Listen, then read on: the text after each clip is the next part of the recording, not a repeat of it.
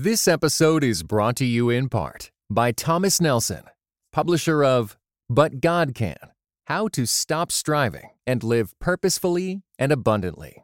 Written and narrated by Becky Kaiser and is available everywhere audiobooks are sold. Welcome to the Grace Enough podcast. I am your host, Amber Cullum. This week, I sit down with authors Sharon Betters and Susan Hunt to talk about aging with grace. Sharon is a mother, grandmother, great-grandmother, and co-founder of Mark Inc. Ministries. Susan is a mother, grandmother, and former director of women's ministries for the Presbyterian Church in America. Psalm 92 says, "The righteous will flourish like a palm tree. They will still bear fruit in old age. They will stay fresh and green." Aging with Grace came out of a conversation Sharon and Susan had about their desire to experience just that. Today we talk about healthy rhythms you can establish that will help you age with grace as your body slows down. We talk about dealing with exhaustion and grief as you care for an aging parent or sick spouse. We talk about the joy and necessity of walking with both younger women and older women. By the end of our conversation, I was filled with so much joy and hope for the days ahead, and I believe you will be too. If you like what you hear on the Grace Enough podcast and are a regular listener, I would like to encourage you to go one step further and connect with me at graceenoughpodcast.com. On the homepage, scroll down, enter your name and email address. First, you will be sent a welcome email with a free download, 10 scripture prayers to calm your heart. Then, one time a month, I will connect with you, sharing previous episodes, what I'm reading or listening to, favorite resources and recipes, and occasionally request listener feedback. You can reply to those emails at any time to send me a guest recommendation, a comment, or a simple hello. I would love to connect with you. Without further ado, let's jump into episode 111 with Sharon Betters and Susan Hunt, Aging with Grace. We're going to just jump in so that our listeners know a little bit about the two of you. And so, Susan, will you take a moment and introduce our listeners to you, your family? Tell everybody just a little bit about what you do. I live in Marietta, Georgia, which is a suburb of Atlanta. I'm 81 years old, and I'm living every mother, grandmother's dream. I live between my two daughters. It is just so exciting that I get to see grandchildren coming and going. I get to be a part of their lives. And then our son lives close by. So all of my kids and most of the grandkids, some are in college and out working, but many of them are here. It's just such a sweet time. It really is. I was widowed 14 months ago after being married to my beloved husband for 56 years. Wow. He was a pastor, and so we served in ministry, and it was such a wonderful life. But the Lord's provision of this season of my life is very sweet. Susan, thank you for that. I love that you're with your family. That's probably the greatest desire of my heart, is that my kids will be close by, because we don't have the benefit of that right now. But the Lord knows, so maybe we will be with them again at some point. And so, Sharon, how about you? Well, I've been married to my husband, Chuck, for 52 years. We just celebrated our 52nd anniversary. We have 4 children. We have 14 grandchildren. We have a great grandson and a great granddaughter on the way. And I guess you can tell by the way I'm talking what my priorities are. Family, spending time with family. Our home is in Delaware. My husband retired from the pastorate in 2016. And so we spend a lot of winters in Florida. And the great thing is we live near Disney, so we get lots of grandkid time. That's right. Anything for the grandkids. So here we are. Well, and it's interesting. So have they been able to come down and go during the time of COVID? Because I know it's open now. It's just different. The first year we were in this house, I think we had 3 weeks all winter where we didn't have anybody with us. So we had lots of company, making lots of memories, great family times. This year has been very different. In fact, when they did venture down, within 24 hours, I think 3 of them were diagnosed with COVID. And so that ended that very quickly, and it just went through them. So, so we're starting to get back to normal a little bit, looking forward to those days when we can have them come whenever they want, however long they want. Yes, aren't we all? Well, ladies, today we are going to be talking about aging with grace because you all have written a new book that I have thoroughly enjoyed. I'm not all the way finished yet, but I'm getting closer. I'm about halfway through now.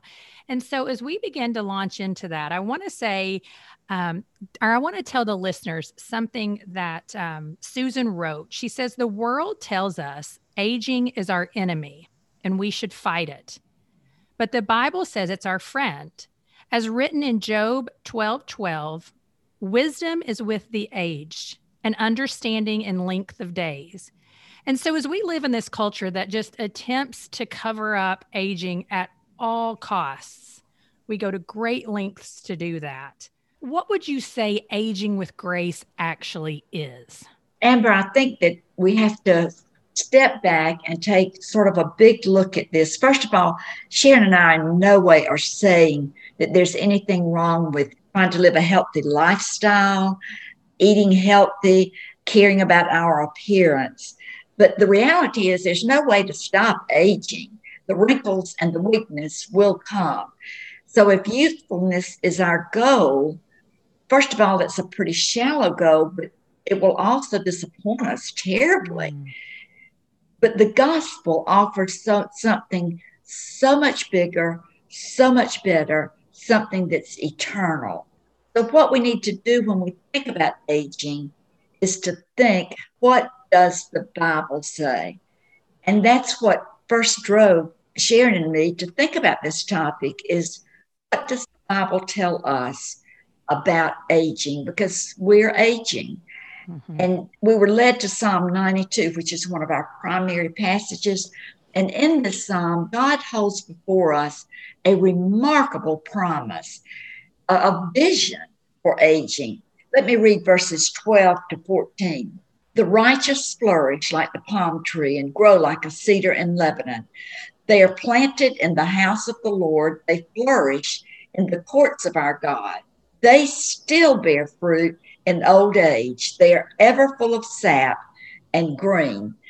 So we have to ask, who are the righteous? Who is this for? Well, the righteous are the justified ones, the ones that God has declared to be righteous on the basis of the righteousness of Christ being imputed to us. So the very term that we are righteous means that we stand before God as if we had never sinned and just as righteous as Jesus Christ. What a glorious vision is that? Yes. What a big picture is that? But then we have to ask, what does the Bible tell us that it means to flourish? We normally think in terms of activity and productivity, and those things are important.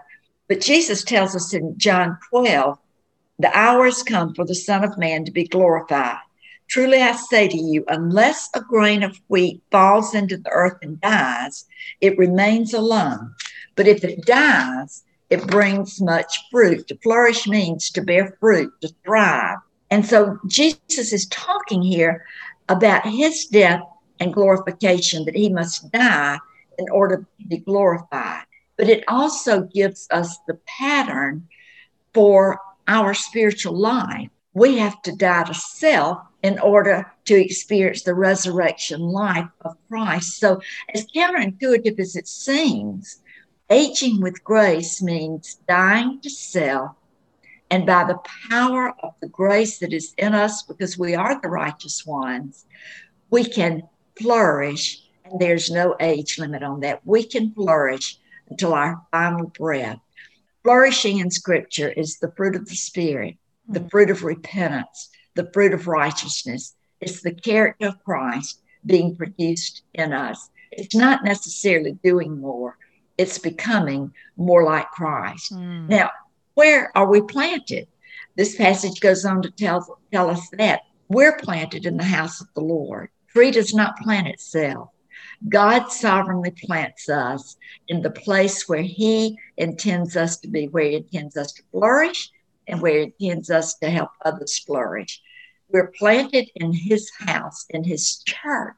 We belong. Flourishing is going to happen in community. I love Sharon's story about when she first began thinking about being an older woman. And I love it so much because the Lord began giving her this grand vision for flourishing in old age when she was still in her 20s. Sharon, would you share that with us?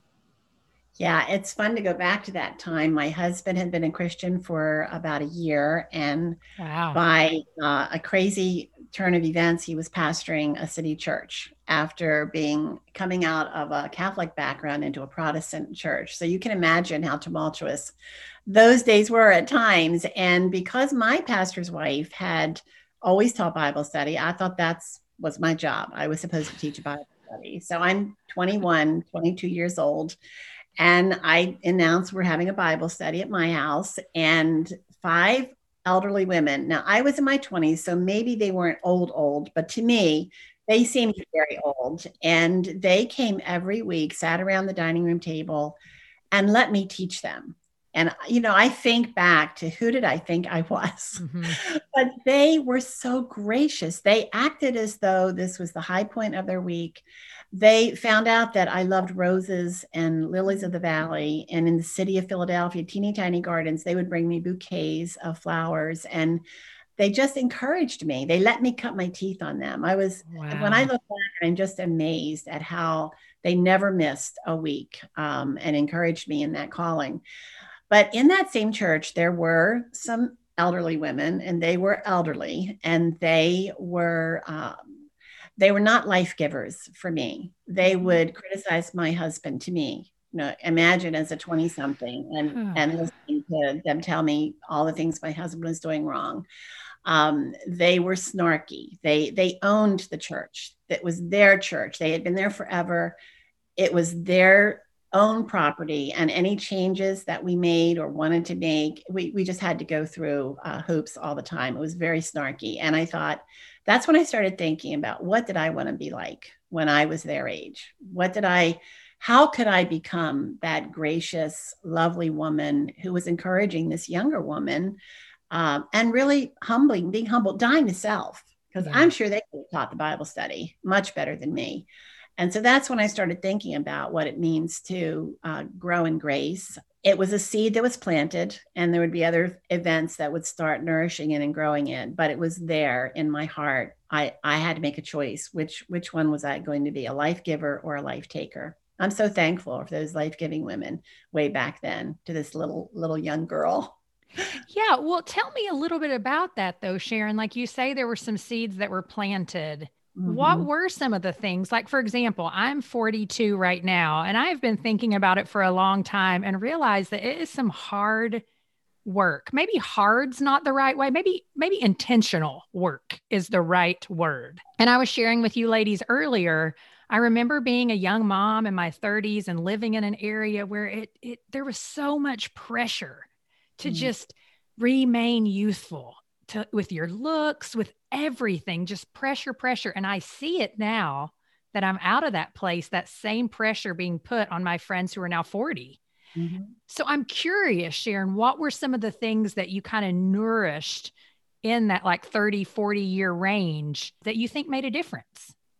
Well, I think one of the things, to go back to what Susan talked about, is that we are planted by the Lord in his house. He says, blessed are those who are planted in the courtyard and walk in the courtyards of the Lord. So when you think about flourishing, when you hear the word flourishing, I think all of us think, well, they're flourishing because of their environment. It could be a child that is placed for adoption. That child is flourishing because of the family that they are in. And so to age with grace, you have to think, okay, what does it mean to flourish? It means to be healthy, to grow in a healthy way, especially in a healthy environment. And so when God plants us in his house, he is planting us in this incredible environment that is packed with gifts for us to open up throughout our lives.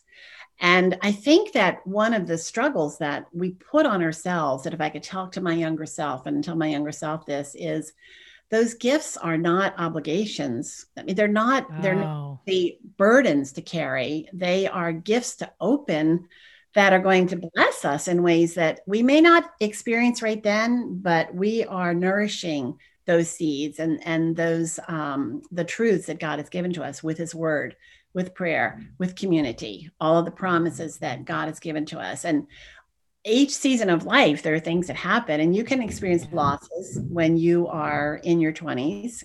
You can experience losses, but I think when you're older, the losses maybe they come a little bit faster.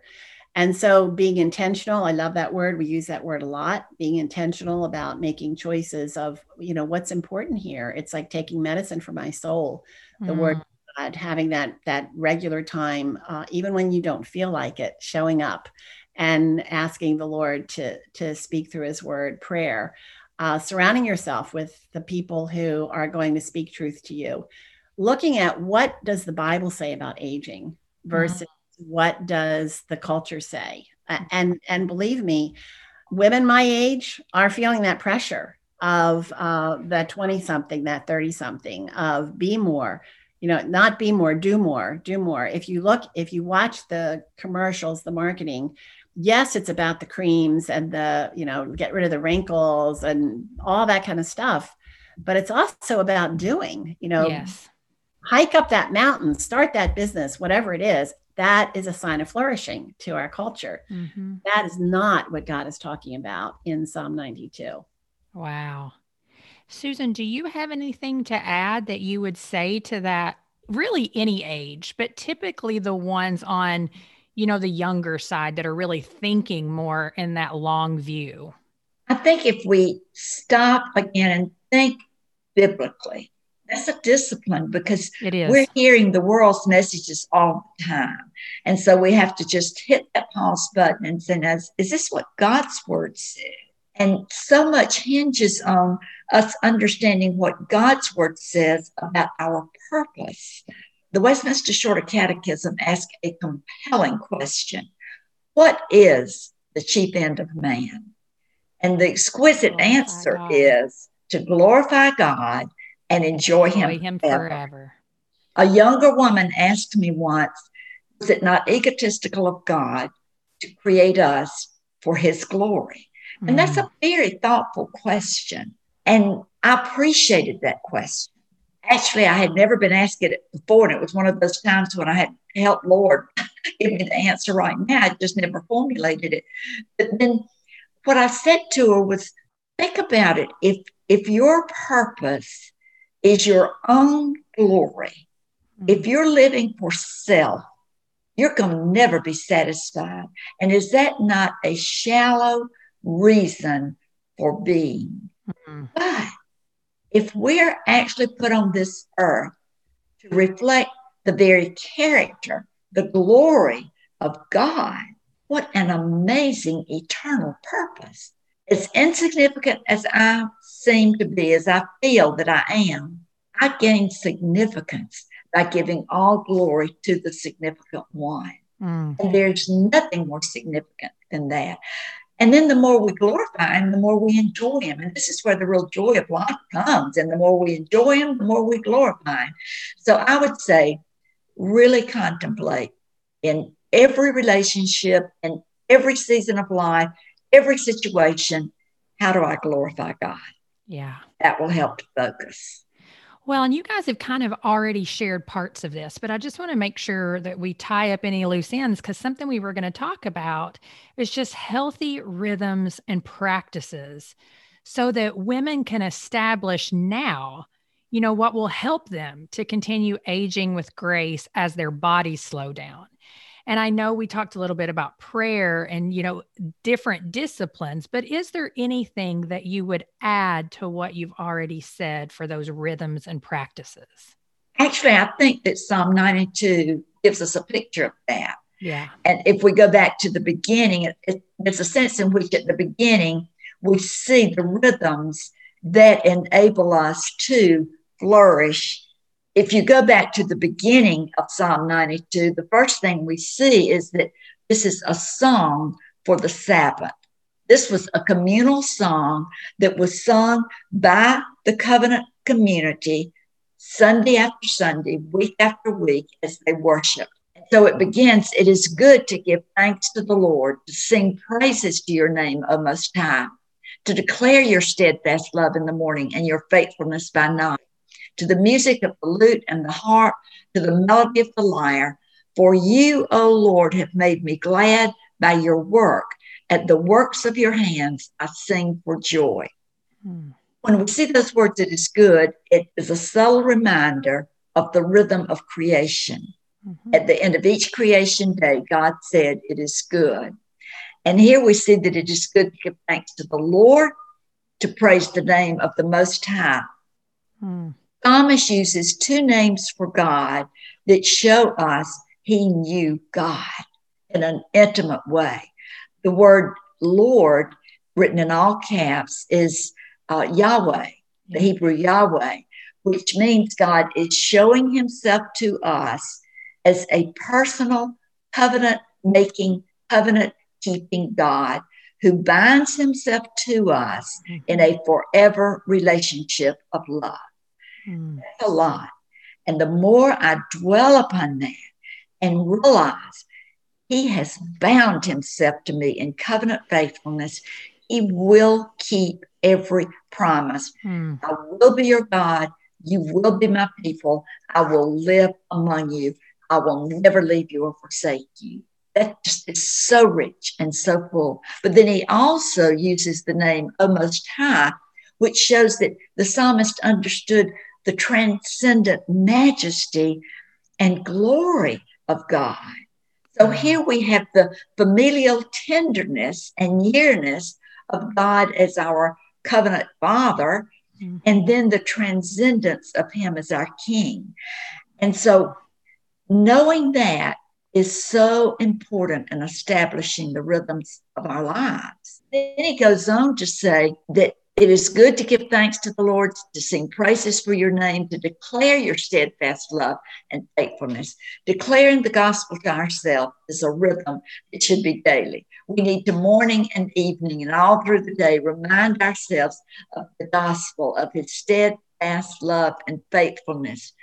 And then you have made me glad by the work of your hand. Think about that. It's not our circumstances or the people in our lives.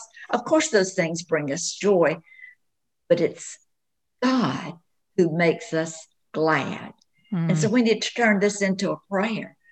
Lord, make me glad with the joy of your presence. It's a prayer that I pray over and over throughout the day. If I feel myself sinking into, this is useless, it doesn't matter, I don't matter. Lord, make me glad with the joy of your presence. So I think those are some rhythms we can get into, expressing our gratitude every day over and over and praying, Lord, give me a grateful heart. Give me open eyes to see all that you're doing in me and for me, and make my heart glad with the joy of your presence. Oh, I just love that. Love, love, love it. Yes, go ahead, Sharon. Add a couple of things to that. You mentioned earlier about what would we say to younger women. And Susan and I wrote this book, obviously for individuals, but always with the idea of older and younger women meeting together and studying together and learning from each other, not just older women teaching younger women, but really hearing younger women and listening to younger women.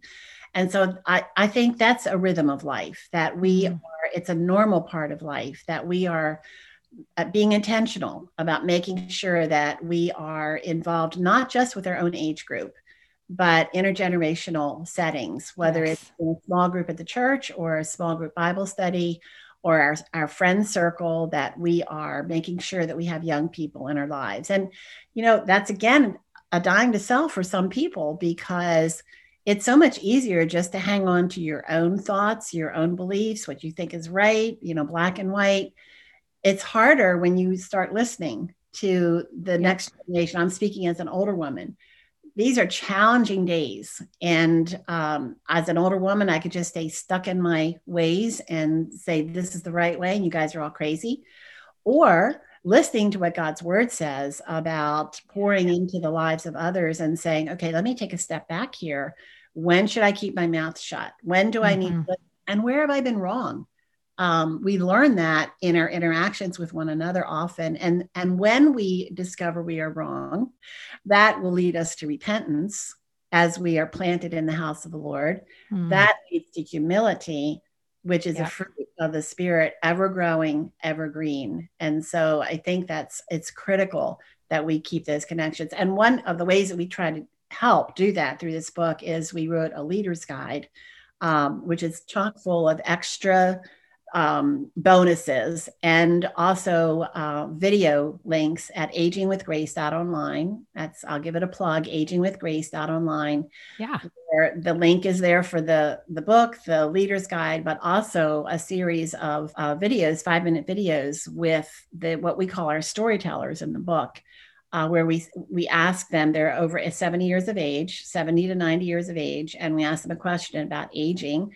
They answer it in 5 minutes, but in the book, at the end of each chapter, we have one of them tell their stories. We call them our story.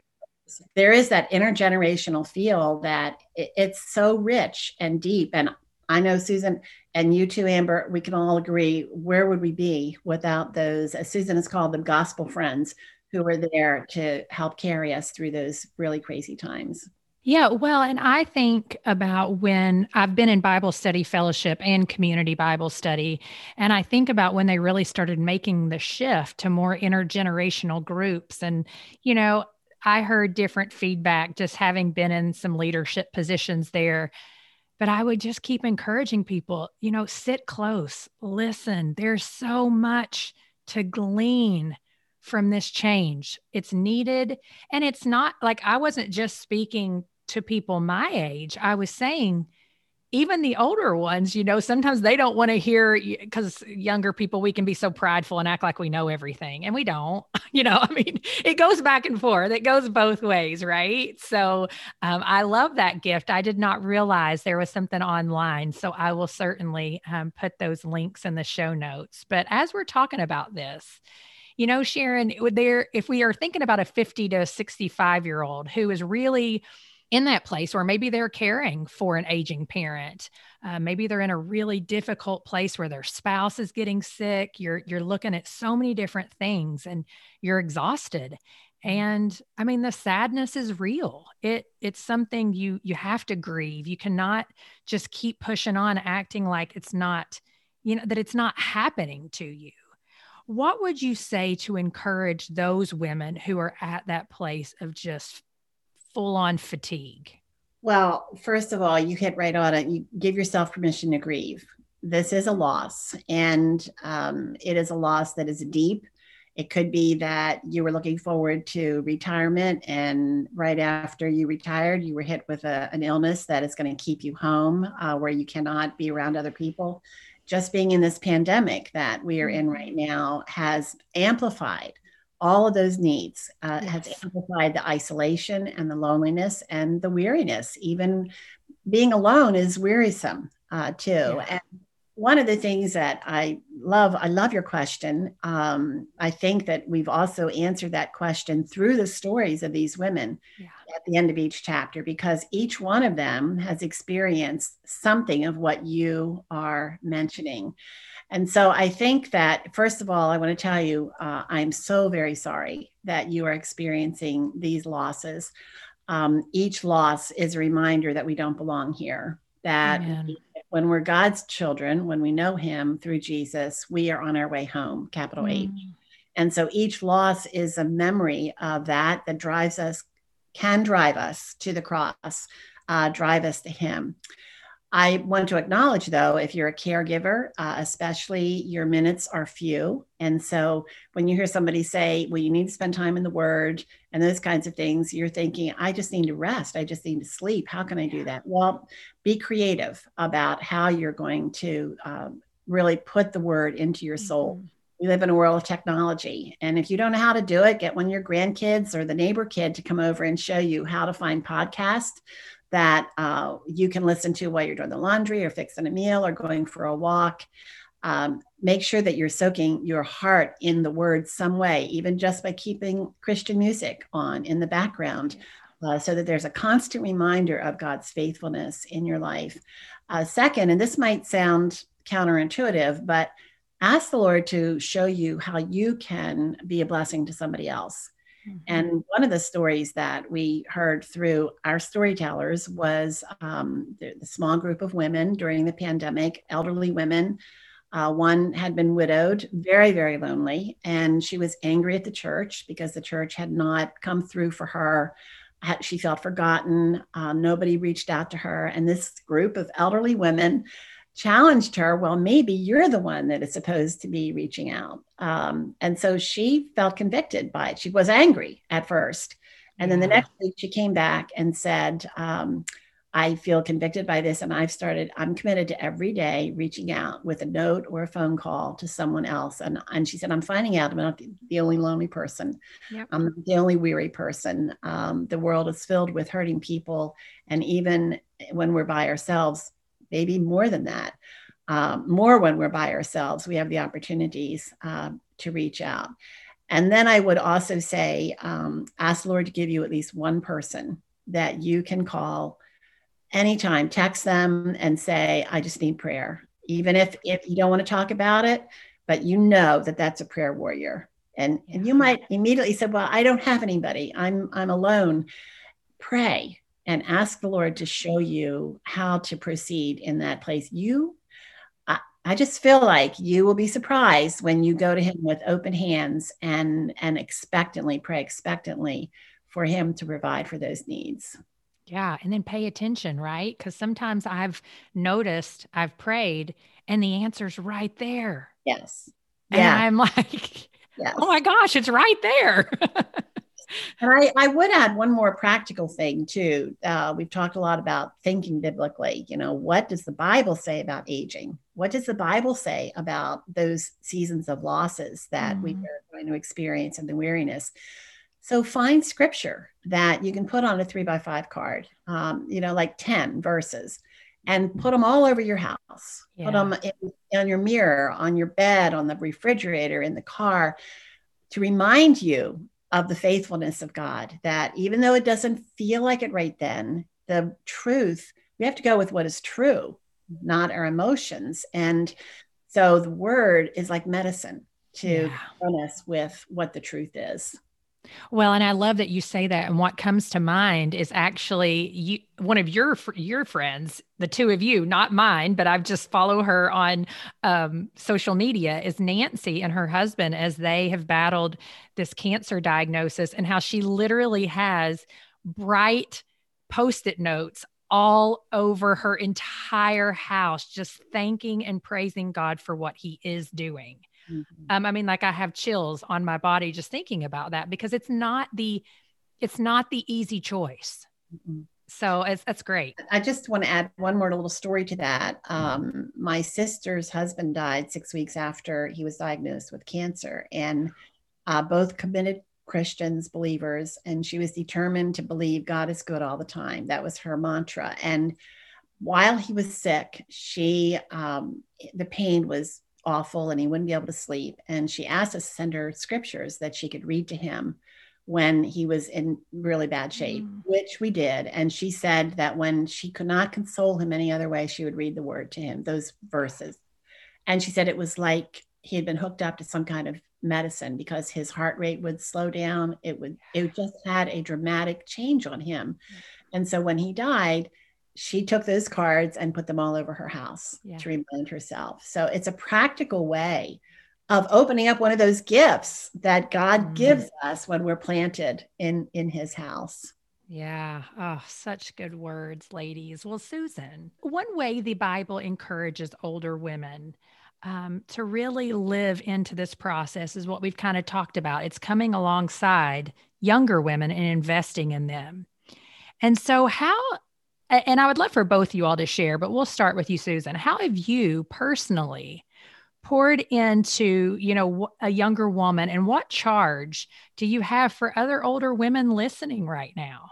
I was about 50, so about 30 years ago, that I really became captivated with Titus 2, 3-5, that older women are to teach and train younger women, and then it concludes with that the word of God may not be dishonored. And that was compelling to me. I did not understand exactly what this older woman, younger woman dynamic was, but at stake was the honor of God's word. Yeah. And so I wanted to know. I was teaching a Bible study, and there were some older women in the Bible study. I was about 50. They were in their 70s to 80s. And then our church began growing with a lot of younger women, young marrieds. And those young women began coming to the study. So we had this really 3 age groups. I was just amazed as I tried to implement a Titus 2 perspective into that Bible study and to help them to begin, not just all the older women sitting at a table and the younger women sitting at a table, but to divide them up as prayer partners. And Titus 2 just came alive for me. It was just absolutely amazing. Now, because I've been privileged to live in the same place for about 30 years, those young women are still in my life. The ones who were young marrieds are now age I was at that time. They're in their 50s, and they come to my house once a month for us just to share life together. And it has struck me how often their conversations are about, do you remember when Miss So-and-so said, and then they would tell about a conversation around those tables with the older women. So in many ways, Amber, what I'm saying is I know that it needs to look and feel organic, but at the same time, I really think the church has to assume a responsibility for this and give us opportunities. Yep. Because this mandate is not just given to women, the Titus 2 mandate is given to the pastor of the church. And so a women's ministry can facilitate this by not dividing the women up always by age category. Now, you're going to have to teach the importance and show them from Scripture that one of the rhythms of Scripture is one generation telling the next generation. And so we have to give opportunities for that to happen and then help them to begin to see the richness of it. And so I've been able to live that out in my own community right here where I am. And I will say to women, say those of you in your 40s and 50s, to become involved in looking behind you to the women who are maybe even teenagers, because now one of the great blessings of my life is the way these younger women love me and care for me. They're right there with me. And it's just such a sweet way to live life. So think about thinking intergenerationally and structuring your programs so that that can happen. I love that. Thank you, Susan. Yeah, I mean, I even think about when I led a group of high school girls. This is when I was single still back in my 20s, and not that I wouldn't do it now. It's just, it recalls some memories and how I stood up and read scripture in one of those girls' weddings just last summer. And it's just so interesting, right? Because even though we don't live in the same city, I see Olivia at times wanting to model some of the things that we have done, not because we're, sinless or anything like that, but because we have a place in her life that I would not have had I not spent those years with her. So it's so true. It doesn't really matter your age. You can always be pouring into someone a few steps behind you. And really, I think the Titus 2 passage calls us to be doing both at the same time, looking behind us and pouring into those. And so often it's just a conversation. But at the same time, we must be sure that it's a gospel conversation. Yes. As Paul said in Thessalonians, that we're sharing the gospel and our lives, which is what the teach and train words in Titus 2 call us to. Teach the content of the gospel, but at the same time, show them, train them to see what it looks like to be lived out in life. It's part of what makes church life so glorious and beautiful, and something that the world looks at and what they want to know. How do we do? That's right. Well, Sharon, do you have any examples there that you would like to share on that one? Well, I think I love the way Susan talks about spiritual mothering. And of course, she wrote this classic called Spiritual Mothering that has impacted us. I mean, people all over the world are learning That's right. those relationships. And I think it also ties in with Aging with Grace, that as you are being intentional as a young woman, pouring into the lives, and Susan has mentioned this, that when you're older, those women are going to be in your life, and they are going to be the ones that are going to be caring for you in ways that strangers could never, because of your shared history. And I think about when our son Mark and his friend Kelly were in a fatal car accident when he was 16, and God was so good in giving us encouragers and supporters. Our church was wonderful, but it's interesting that our house was always filled with people our children's age, young adults, because our home was always open to them. We had poured into them, and they were the ones that, they were ready and willing to do whatever needed to be done. And they stuck with us after other people went home. They stayed there. And so I see, as an older person now, I think back to those Bible studies where it would just be for young moms. I would teach young moms just to have, so they could have theirs. But then we would have older women come and share in those, and they loved it. They loved having that example. And one practical thing I would say, older ladies and younger women, one of the best places to meet young women and make friends is in the church nursery. So go and hold and rock some babies. It's so true. Yes, look for that mom who has 3 little guys and she needs help to go out to the car or carry one of the babies or soothe one. That's a great place to make friendships if you are new in the church, or just maybe you've been there for 40 years and you feel like, I don't have anybody young in my life. That's a great place to meet somebody. It so is. And I can't help but just share stories, because I think about my friends. They're twins, Allison and Heather. And when my babies were babies, I just remember them coming and picking, my oldest up and taking him to Bible study so that he could still go while I was home with my baby. And I remember them bringing me meals and me calling and saying, this one has an ear infection and I've got to take him. Can I just drop this one off at your house? And they just always did it. And even though I knew them better through BSF, it was really because Heather was the director of nursery at our church. That's how we ever came in contact with one another. So it's just so true how that works if you're open and willing to engage in relationship. And so, well, ladies, something that you do in your book that I love is talk about the older women in the Bible.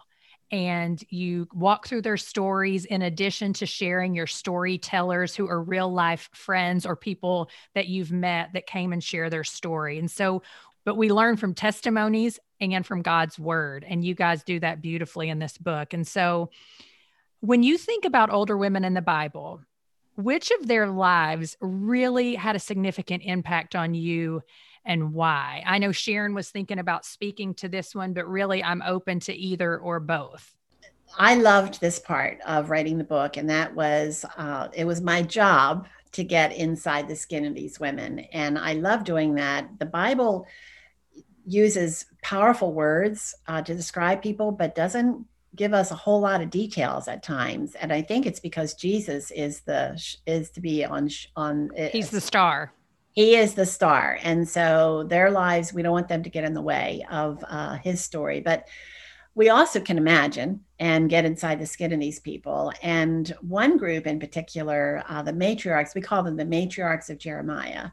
We felt as though this is a group that maybe doesn't get a whole lot of attention. But if you're familiar with Jeremiah's days, he was called the weeping prophet because he was always bringing words of discipline and doom to the Israelites who were always being disobedient. And in Jeremiah 29, we find them in exile. The Israelites are in exile. They're in Babylon because once more they have been disobedient and worshiped other gods. And of course, they wanted to go back home. They wanted to go back to what they knew. And I understand that. And everyone who has experienced any kind of loss understands, I want to go back to what it was. And they wanted to go home. And so they were looking for people to tell them when they would go home. And they found some leaders who said, you're going to go home in 2 years. So if you're going home in 2 years, then you don't have to put down roots. You're just temporarily there. You don't even unpack your bags. But then Jeremiah comes along and he says, God says, this is a message from the Lord. He said, in essence, I led you into exile. So God is taking responsibility for where they are. He's sovereign. So he is overseeing all of our lives. So that's a story right there. That's a message right there. He is sovereign over my life. Then he says, you are going to be here for 70 years. I'm not going to allow you to go back for 70 years. Now think about the people who are listening to him. How many of them are going to see their homeland again in 70 years? Probably most of them will not. Not any of them that would remember. Not as that would remember. Babies maybe, but so we zeroed in on the older women. How were they going to respond to this? Older people are, we often say that they don't like change. Well, true. We don't like change. And you've had enough of it in your life. Enough of it. They were homesick. If you've ever been homesick, it's hard to break that feeling. They just wanted to go back to what was. I'm imagining that this is how they felt. So they're faced with the choice. What are we going to do here? Are we going to each one? And I imagine that there were people there who had been faithful to the Lord, but this was a national sin. So they were caught up in the discipline as well. So they're having to make a choice. Are we going to surrender to what God is saying, or are we going to become bitter old women? I go back to that, the bitter old woman. And so God doesn't just say, you're going to be here for 70 years. Now he tells them what to do. He tells them, I want you to build houses, which is going to mean a lot of hard labor. You plant gardens. I want you to eat the fruit of your gardens. I want you to marry your sons and your daughters, to have babies. And I want you to pray for those who are over you, because if it's going well for them, it's going to go well for you. Now, this, my friends, is a roadmap for any kind of loss in your life. And that's how we viewed the matriarchs. They were never going to go home. They weren't going to go backwards. They had to face forward. Were they going to live with hope? And I would imagine that the idea of the next generation had to come into play for them. Would they show the next generation and the next generation what it means to trust the Lord, to surrender to his purposes, to repent of their sin? Some of them probably said, no, I'm not doing that. And in fact, Jeremiah, in another passage, rebukes the women, Israelite women, who ran away from the discipline, who worshiped Asherah, who participated in the worship and gave Asherah credit for all the blessings that they were receiving. So think about, you're in a hard, broken place and you turn to alcohol or opioids or friendship or your children. You're looking to them or to that to give you the hope and the blessings and the healing. And Jeremiah says, you have your reward, sort of. Okay, so there's that group. They made that decision. Then there would be the second group that would say, I'm stuck here. And that's their attitude. I'm stuck here and I hate it. And I'm going to do what I have to do, but I'm not going to like it. And everybody's going to know I don't like it. And I think we all know people like that. And then there's the third group who would say, I am surrendered to God's purposes. We did sin. We are being disciplined because of it. And everything he has told us to do is a sign of hope, that we are believing what he is telling us. It is a sign of hope and it's life-giving. I'm going to be a life giver, not a life taker. And how that impacted me personally is, I had mentioned earlier, our 16-year-old son, Mark, and his friend were in a car accident, a fatal car accident. And this was profound for me to look at this passage and apply it to my own life, because I wanted to go back. I wanted my son back. I wanted to go back to my happy life. And I knew I was never going to go back to that. God was not going to give me back Mark. And I couldn't imagine how I was going to ever have joy again, ever. But here was his roadmap. Here were his instructions. And I thought, okay, later he says, I know the plans I have for you, plans to prosper you and not to harm you. And there's a word in there, tikva, for hope, which means unbroken, and unbroken hope. I know the hope that you can depend on. It's unbroken. It cannot be broken. If I say it, it's true. And so I thought, what are his plans for me? And his ultimate plan is heaven. So I'm on my way home. How am I going to? I was in my 40s when this happened, and I was 45. So I'm halfway there. I'm older. I'm in that season of life. And God had written this roadmap for me. Pour into the people around you, be a life giver, plant gardens, be fruitful, just as Psalm 92 promises. Trust me with what I have planned for you. It is good. It is good. Do I want my son back? Yes. I would wish that I could have him and his children and all of that as part of our lives in the darkest moments. And yet God has given grace. He has given courage. He's given wisdom every minute of the day through his word and through Jesus. And that's what I would say to anyone who is in that place where you're faced with a choice. You can't go back. It's, you have the diagnosis. You've lost your spouse. You've lost your job. You feel like you don't have any identity anymore. You're purposeless.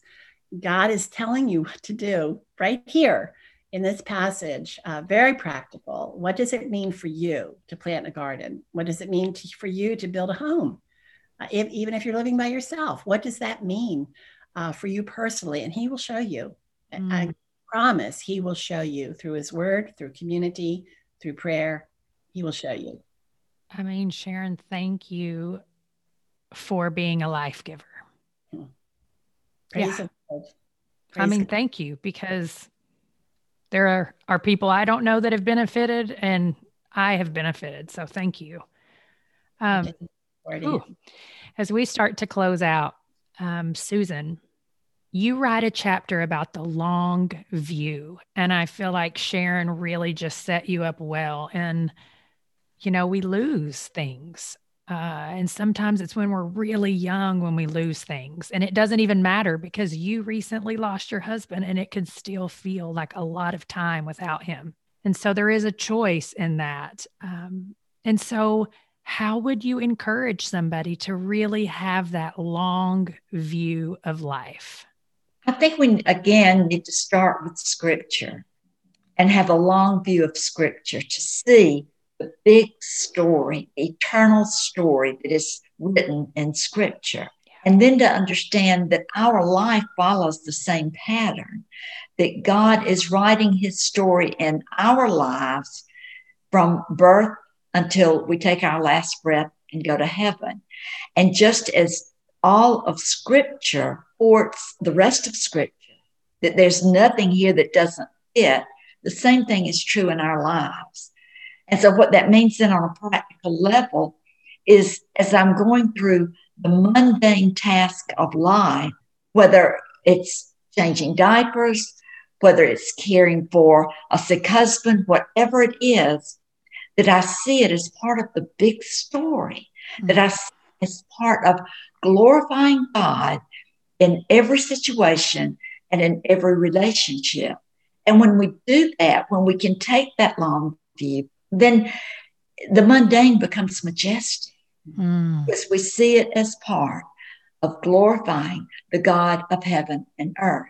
And then the other thing I would say is to often talk with older women and just tell them what's going on in your life and ask, how do you see this? What do you see in this? I feel stuck. What do you see? It's a question I love for younger women to ask me, because I see beyond where they are right now. And so often it's women who are coming and saying maybe they're upset with the choices that an adult child or a teen child are making, and they feel they have no control over that. But then as we talk on, they're trusting the Lord, and they're wanting to trust the Lord in this situation. And invariably what I can say to them is, I know that you see no fruit in your child's life right now, but I want you to know what I see. I see the fruit of hope and trust in you. And I see God using this to shape you into someone who trusts him and who is glorifying him. And so I see the big picture, and I want to help you to see the big picture. I want you to be encouraged with what he's doing in you.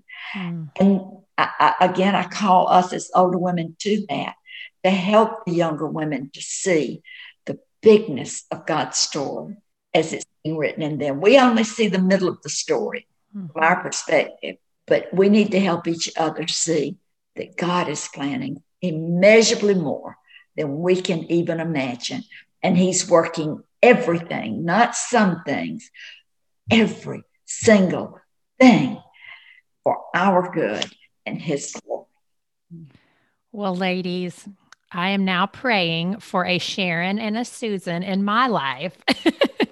So I mean, this has been a true gift to me. And so as people are listening, I want to make sure they know that it's Aging with Grace. Did you say .online? Yes, it's all one word, agingwithgrace.online. And that is, you can purchase the book at any, obviously Amazon, any of those places, but the extra resources are there. And now, ladies, do either of you spend any time on social media anywhere? Yes. Just Facebook, but not very much. Okay. Sharon, then you tell us where you are in case we want to peek in on you. I'm on Facebook. I'm on Instagram, but I'm still learning about it. I asked my granddaughter to please teach me. I'll teach you. It's my favorite. Seriously, I see these things about somebody added to their story, but by the time I get to it, there's no story. I don't even understand how it works, but I'm trying to learn. It's my favorite. So I'm teaching people right now how to use it. So maybe you need to come along with us. But I love it. Yes. Yeah. Well, ladies, thanks so much for your time today. It truly has been a gift to me. Thank you so much. We've loved being with you. Yes, it's been wonderful. Thank you. Thank you, Amber. I hope you were filled with joy and hope for the days ahead. This is one of those conversations I will mark as a favorite in my listening app, so I can go back and easily re-listen when I need encouragement. Don't forget, I want to hear from you. Go to graceenoughpodcast.com, enter your name and email address. Download the free resource and hit reply to send me what spoke to your heart from today's episode with Sharon and Susan. Thank you for listening to the Grace Enough podcast. Tune in next time.